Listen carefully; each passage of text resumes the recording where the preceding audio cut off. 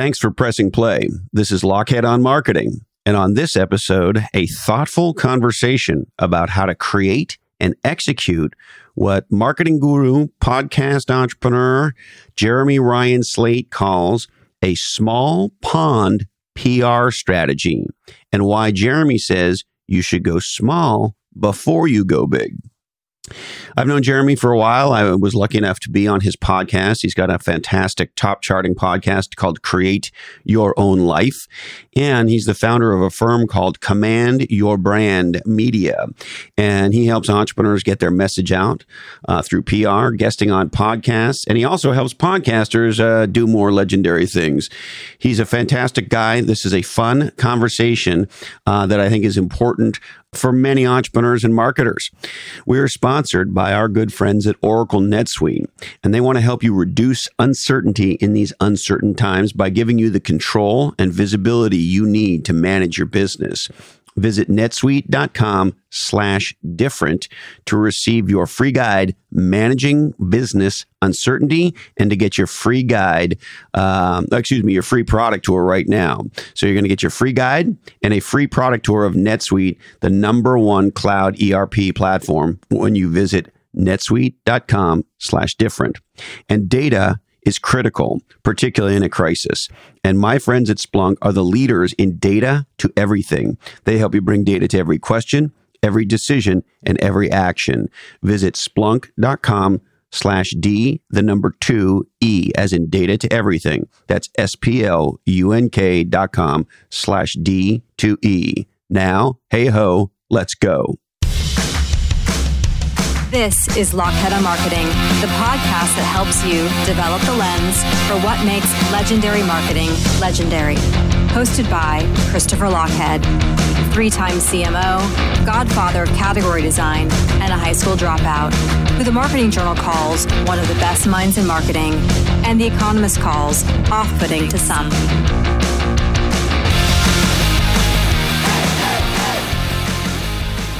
So, Jeremy, tell me about this small pond PR strategy that I find so fascinating that's in your head. Well, I guess just to back it up a little bit, I find too often people disconnect with their local community, or they're like, I want the Forbes, I want the Inc., I want all this other stuff, because they are like, that's what's going to move the needle. But if you shoot right for that stuff, you have to realize that there's stairs to getting media, and you have to know how to actually get up those stairs and actually get your local area to support you. So by saying it's a small pond, what I mean is everybody has a small community, group, or whatever it may be that they're a part of. So, for example, in 2015, I did what's called a exchange with Rotary International, where they actually sent me to Peru, and I spoke in 30 different Rotary groups all over Peru. So they talked to that in their giant mailer that goes to all the Rotary members in the world. They talked about it in each one of those groups. So that's one example. Another example is I grew up in a small town called Hamburg, New Jersey. It's called that because a lot of Germans lived there when it first started up.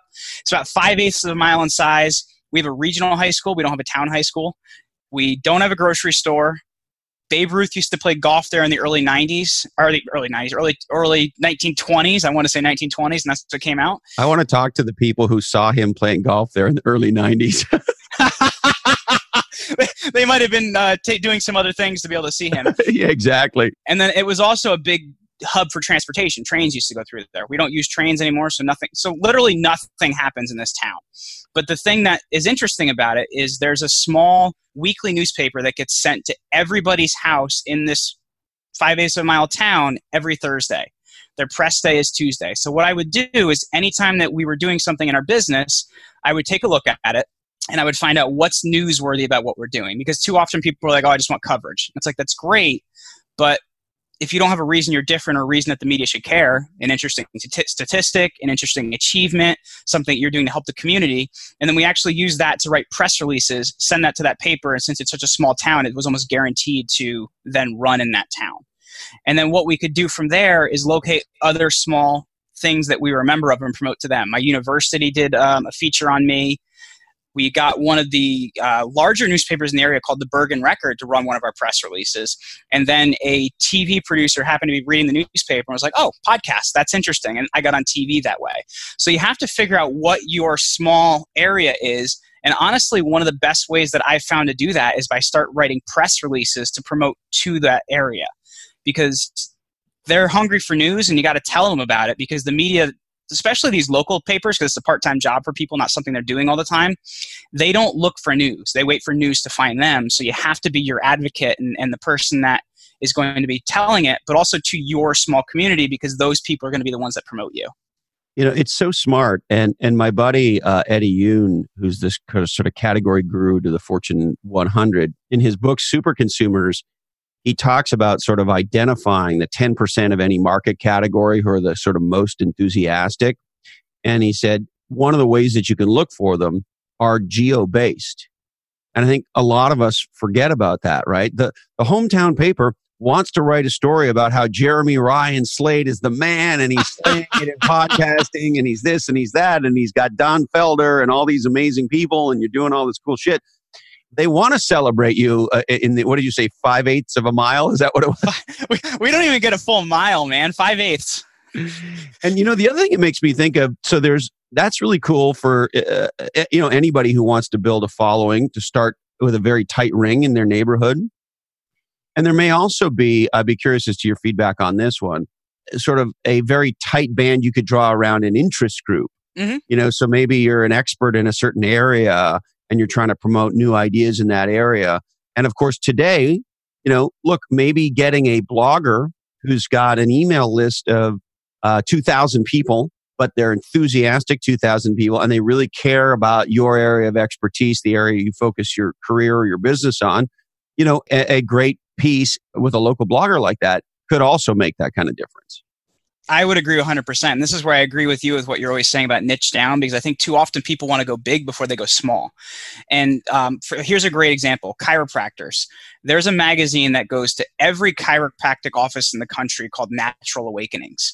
If you run an article in that, you're going to start to become an opinion leader to that group. So I think too often people think big before they think small. And like you're saying, like there's probably blogs that are within your industry that make sense, like Wealthy Gorilla for somebody in the money space. Figure out who those are and start connecting with those people as well. And that even goes down to writing, like let's say you're in marketing, writing for like a smaller level publication within marketing or something like that. Like figuring out what those groups are and really running strategy with it. But then even the thing that a lot of people miss as well, and it's a simple thing, Chris, is the idea of even having a media page on your site to store all these features and stuff like that you get. Because as you get more out there, people are going to check out what have you already done. And if you make it difficult for them, they're not going to look for it. So you need to say, here, this is what I've had to say. This is what others have had to say about me.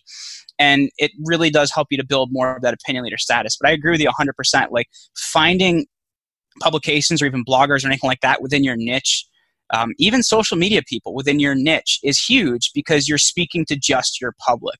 I think a lot of times, honestly, it just comes from vanity that people want bigger media before they've went small enough to look for what can be effective for me to actually get the attention. It's so interesting you say that, because my buddy Neil Perlberg is the host of a super popular podcast called Off the Lip Radio here in Santa Cruz. And he just started off wanting a radio show / podcast about local surf and skate culture, surfers, skaters, musicians. And, it's now sort of a Santa Cruz almost lifestyle podcast. But the interesting thing is, by focusing narrowly on Santa Cruz in the beginning, they get like over 100,000 downloads an episode of this crazy ass show, right? Because he focused on skaters and surfers in Santa Cruz, but now it's listened all around the world. It's listened, of course, all around the West Coast. And so there's this interesting dichotomy in marketing. By being super niche and super focused in the beginning, it's the dichotomy. It allows us to go super big over time. Well, I agree with that. There's a podcaster out in Salt Lake City, Utah, Chris Holyfield, and he runs a podcast called I Am Salt Lake Podcast. And he's been running it for like 8 years, where he just interviews local people in Salt Lake City, Utah about how they started their business, what they're doing in their business, the impact they want to make. And this thing's getting like millions of downloads all over the country because he found the community and the people that care, and he featured them. And I think too often we're branching out before we're ready to. You have to find out where your power centers are and don't disconnect before you start to get that power into action. And so if I'm an entrepreneur and I want to employ this small pond PR strategy that Jeremy's telling me to do here, how would you suggest I get started? Well, first and foremost, and I say this because I talk to a lot of like local and smaller businesses. My wife tells me I should start a course called How to Use the Internet for People Over 50. Easy on the people over 50.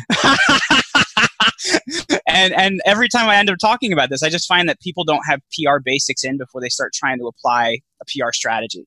So that means taking a look at your website is your first step. You take a look at it and you say, do I have a good About Us page on here? Do I have a bio that's ready if somebody wants to talk to me? And that's usually a 50-word bio, the right type of media images and stuff like that. A blog on your site, because whether you're writing once a month or once a week, whatever it may be, people that are influential and have opinions have something to say. So you need to have a place to say that. And another thing is that media page. And I find too, I don't know if you agree with this or not, Chris, but I find that you get a better response rate when a lot of the things on your site are actually written in third person, where it's somebody else writing about you. I just find this style of people writing about themselves on their site isn't as media ready. So having that step in first and foremost is important. And then after that, you identify what those groups are. Do you have a local weekly newspaper that everybody can get mailed to their house, or that you walk into local stores and there it is to grab, whatever that may be? If you are in a certain niche, what are people within your niche reading? Are you in any business groups? What are those? What university did you go to? If you're in a PhD program, you went to another university. What's that all about? Doctoral programs. So start listing all of these groups that you're in. And then what you want to do is start looking at what other people are sending them. Because I think too often people try to send out their information without looking at what's out there. So you need to make sure you're speaking the right terminology or it can be received in the right way. And then honestly, for newspapers and local papers, you're scrolling down to the bottom of that website and looking for a link that says press room or contact us, and it says for release, email here. Because you want to make it so easy for them. And I think people have gone away from the power of the press release, but a press release locally will usually run without alterations. So, I read a really good article from HubSpot on how to write a good press release. So Google press release in HubSpot. But if you learn how to write a good press release, send it to some of these local organizations. Now, if you're sending to an organization that's not a media one, like your university or some of the business groups you're in, that's going to have to be a little bit more tailored to that. And, talking about some of the things you've achieved and the value you can provide. And from there, as these things start coming in, you start adding them to your media page and your site with logos and things like that. And just another tip that I think a lot of people forget about is signing up for helpareporter.com. Help a Reporter Out is a great service that basically when somebody's writing an article, they send in what they're looking for, and as a source, you can answer it, and it's another good way to get your early media. Because as you start getting more and more of this media, you can get up to maybe the Inc. or the Forbes, or if it's within your niche, the Bulletproof Radio or things like that. But you can't think you're going to get it day one. Start building your media page, and then as you're reaching out to higher level press, it's going to be easier for you to get. I've heard some rumblings from people that, Haro, Help a Reporter Out, was really great in the beginning and was great for a while. But now that 1 million people subscribe to it, reporters get, some giant amount of responses to everything, Help a Reporter Out, and it's sort of not worth doing anymore. But that's not what I hear you saying. You think it's still a valuable tool to connect with reporters. Well, so here's the thing to that, right? You have to think of all the other people on Haro. They don't have a lot of these PR basics in on their site, and they haven't gotten media before. So if you have your site set up the right way and you have some basic media from some of these local releases, number one, you're probably better than 50% of the people already on there. And number two is it's also the amount of these you're applying for. Most people apply for one and they're like, well, I didn't get it. You got to apply for multiple. I find I get 4 out of 10. Hey, that puts you in the front of the Hall of Fame, Jeremy. Hey, that's like, you know what I mean? Like I Major League Baseball, I'd be Ted Williams. But like it's the number of times you're doing this. There's actually a really good post on Medium by Ari Meisel about, so I would just Google Ari Meisel and Haro is how I found it. But Ari Meisel wrote a really good article about how he actually took Haro, connected it to an automation app like Zapier, and then actually has a VA just filling out all these responses for him based on like some pre-written stuff that he's put together. So you need to increase your chances of actually getting seen, honestly. That's the really big thing you have to take a look at. Yeah, isn't it funny how much of success in business and life is trips to the plate, right? Yeah. That's all it is, man. Like, you got to reach out more times.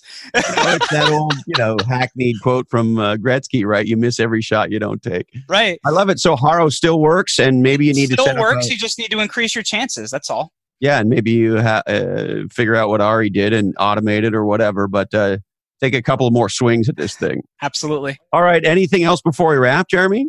Well, it's figuring out who to promote this stuff to. And I find that, honestly, if you haven't interviewed him and you don't have him coming on, I would check out a gentleman named Dennis Yu. He has a company called Blitz Metrics, and they teach this $1-a-day advertising strategy. So then one of the things I actually have is I have my website pixeled, and I have it set up so in Facebook ads I have 3 audiences, a 30-day, 60-day, and a 120-day audience. And then what happens is these press pieces that come out, I will run those press pieces at a pixeled audience because they're already looked at me. They may be considering working with me. They may be considering doing something with me. So now I'm kind of in their space a lot more, but you're setting your daily budget at $1 a day since the pool is so small. So then you can take a look at the posts that are doing well, keep boosting them. The posts that don't do well, take the money away from them. But that way you're at least finding something that's automated that's getting you in front of people that are already looking for you. So that's a little bit of extra pepper on the ball. Absolutely. I love it. Jeremy, I think you're really inspiring. Don't kick me for saying this, but a younger entrepreneur, as a... Hey, man, I'm 32. I'm not that young. Well, that's young in my book, brother. And I love, you're one of the young guns. I love to see the young guns coming up with great big ideas. I love your podcast. I love the work you're doing. And I sure hope you'll come back and share more pearls of wisdom as we go forward. Absolutely. Thank you so much for having me today, Chris. Thank you, brother. All right, there he is, Jeremy Ryan Slate. We would like to thank Jeremy. Thank you, brother. We appreciate you coming on. You can find him on the internet at jeremyryanslate.com. That's jeremyryanslate.com. My first book, Play Bigger, How Pirates, Dreamers, and Innovators Create and Dominate Markets. Pick it up wherever you get legendary books. Speaking of dominating market categories, my friends at Category Design Advisors are there to help you figure out how to do just that. You can check them out on the internet at categorydesignadvisors.com. If you want to do legendary PR in Australia and marketing in Australia and media communications, check out my friends at rapidmedia.com.au, and legendary PR and marketing in beautiful Ireland. My buddies at Fusion are there to help you. Check out FUZ or ZION.ie. That's FUZION.ie in Dublin and Cork, Ireland. And please, if you're in a position to help, don't forget our local hospitals, our faith-based organizations, our NGOs are doing incredible work right now at this horrible time in our history. If you're in a position to help, please make a difference. All right, I need to remind you that today's information is provided to you solely for informational purposes, and this oddcast is the sole property of the Lochhead Oddcast Network. We are produced by living podcast legend Jason DeFilippo. You can check his podcast out. It's called Grumpy Old Geeks. Technical awesomeness by Sarah Knox and Jamie J, and show notes by the incredible Diane Gervasio. We need to remind you that this podcast is not for wankers. It's highly flammable. Please be nice to yourself, be nice to your family, and take good care. Support our local medical healthcare heroes. We deeply appreciate you if you're working on the front lines, if you're in the supply chain, if you're in the retail chain. Thank you so much. And don't forget to spread podcasts, not viruses. All right, the thought I'll leave you with comes from me, who says, legends become known for a niche they can own. Thank you so much. I deeply appreciate you investing part of your life with me. We continue to podcast through the problem. Stay healthy, stay legendary, and until we're together again, follow your different.